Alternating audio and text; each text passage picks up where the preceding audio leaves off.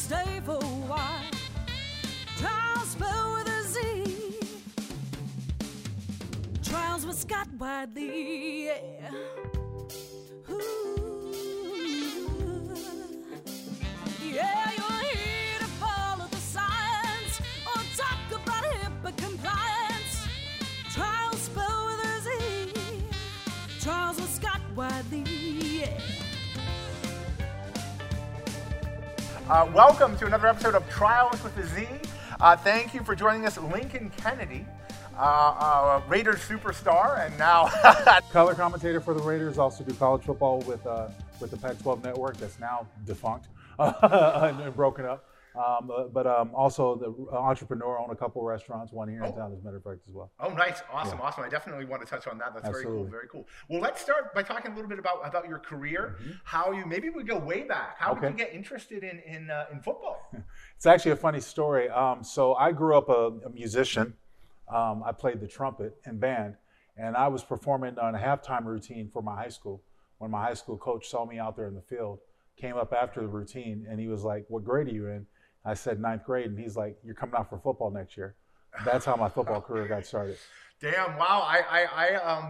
I had a similar experience, except I never actually played in the NFL. But yeah, they recruited me too, just based on who's that big guy. That's who's exactly that big right. guy over That's there. exactly right. So Awesome. very similar story. Yeah, beautiful, beautiful. Okay, so you're playing then in high school, and then tell me more about your college career. Well, growing up in the inner city in San Diego, I was trying to figure out a way of getting out of my setting and my surroundings.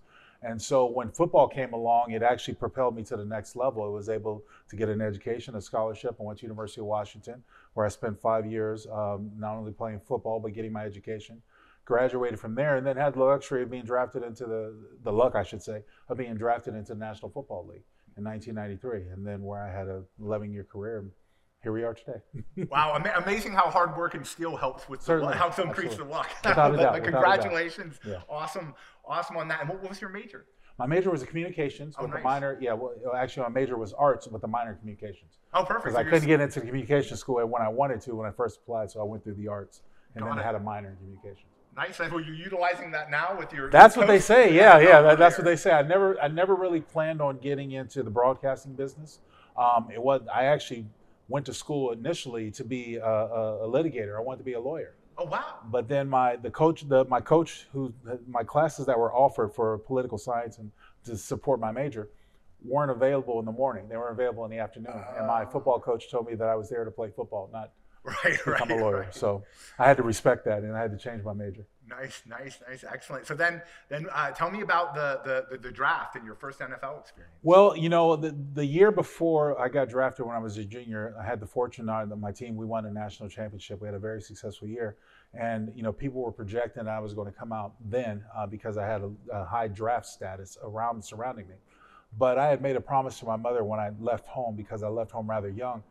Younger than expected, that I would not leave University of Washington without a career, without a degree.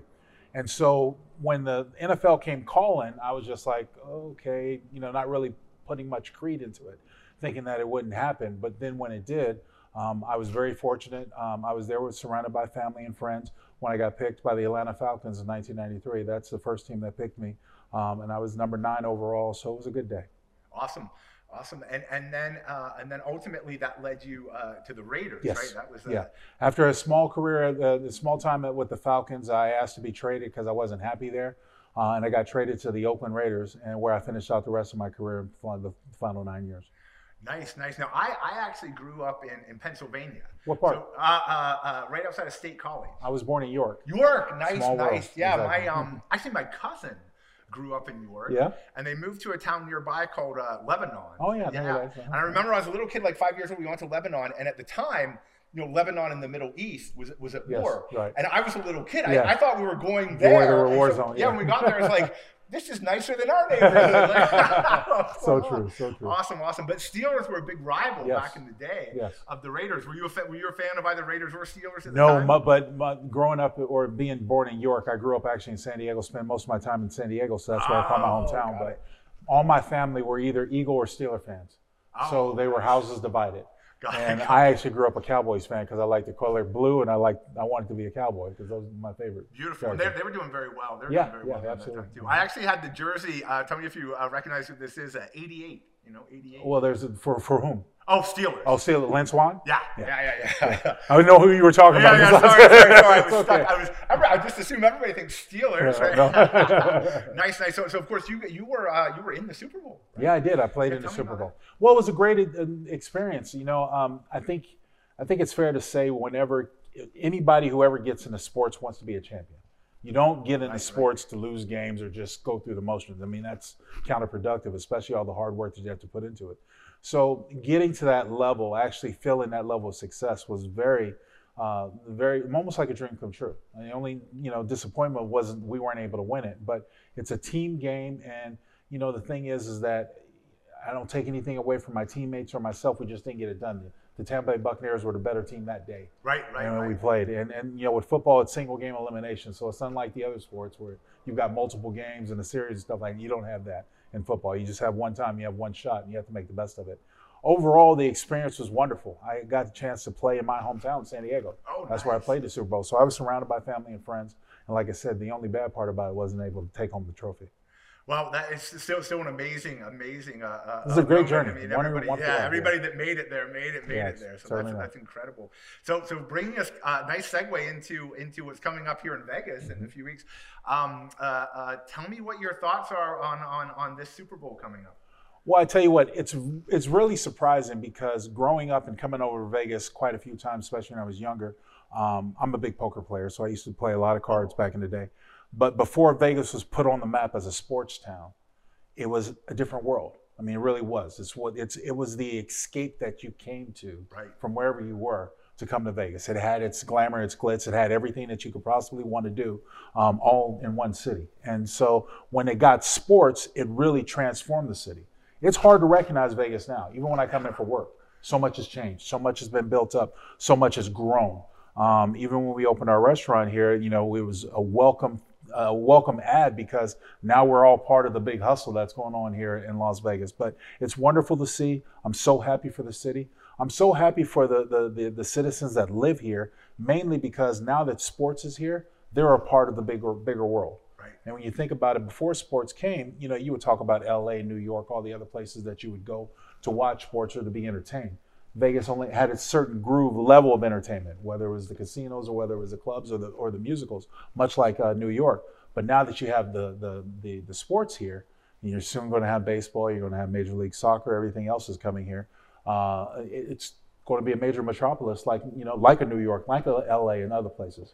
Right, and I think they had the hockey thing going on, and I think there's are the A's moving here? That was the thing. That's been projected. Yeah, the A's are going to move here. The Aces are already here. It's pretty soon. They've got the NBA voted in an expansion team for the NBA to come here. Oh, so you're going to get an NBA team pretty soon. So you'll have all the major sports right here in Vegas, and it's a great thing because here's the Raiders marketing tool. When they first talked about moving here was, you come to Vegas to enjoy a weekend. What better way to enjoy a weekend by the end of the weekend to go watch your favorite team? It doesn't have to be the Raiders. Allegiant Stadium is beautiful inside, but it's one of the things that everybody wants to see because everybody in America likes new stuff. Right. Yeah, for sure. So we'll come back to the Super Bowl because I want to hear about the restaurant. Tell me about the restaurant. Well, I'm part of a franchise called Angry Crab Shacks. Oh, nice. And we're right down on Sunset and in Green Valley Circle. We got a nice location there, a nice size location there. But the push was when the Raiders were coming here, I brought a franchise here. Originally based in Arizona. So far, the franchise, the corporate entity has grown over 28 restaurants. As far away as Scotland and England.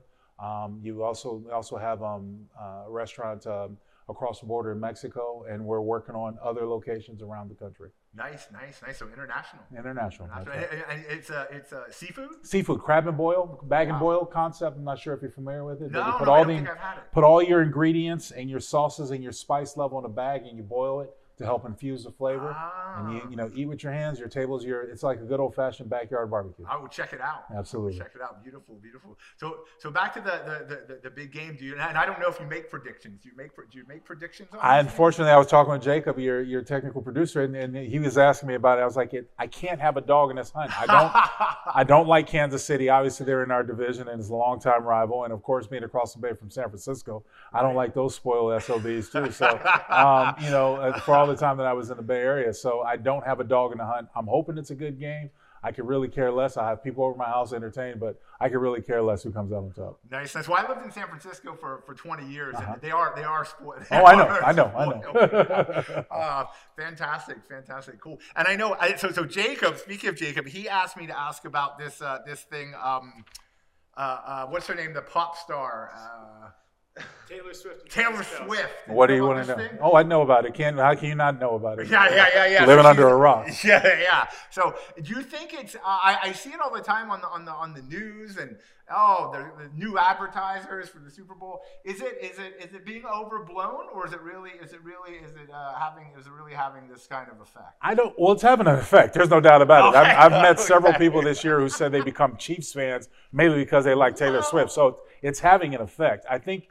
You know, when you think about it, it's not a publicity stunt. It's happening. They're dating, but I mean, I don't know what to make of it. It is what it is. If he's a high profile guy, she's a high profile, one of the highest profile women in the world. So usually, this is nothing that's unordinary, where you have stars from one venue get with stars of another venue. You often see musicians dating actresses, and you know, actors dating sports. I mean, so it's across the board. It's part of it. It's part of the fanfare. It just, what I don't like is when you turn on a football broadcast and all they gotta do is find out where Taylor Swift is. That's what I get tired of. Right. Because I didn't turn on the football to watch. I didn't turn on the game to watch Taylor Swift react to the thing. I don't care. You know, just like I don't care about many of the people that are in the stands. I turn to watch the game. So it is what it is. Right. To each his own. I'm like watching CNBC to get like stock updates. They're talking about Taylor Swift. True story. Right. I'm more of a Miley Cyrus fan anyway. That's there you go. Signed Miley Cyrus. Well, then when she's starting to date a football player, we'll see if that. We'll see if she gets the same level of fame. Awesome. Well, thank you so much for joining us today. My pleasure. I have just one more question. Okay. How do you spell Trialz?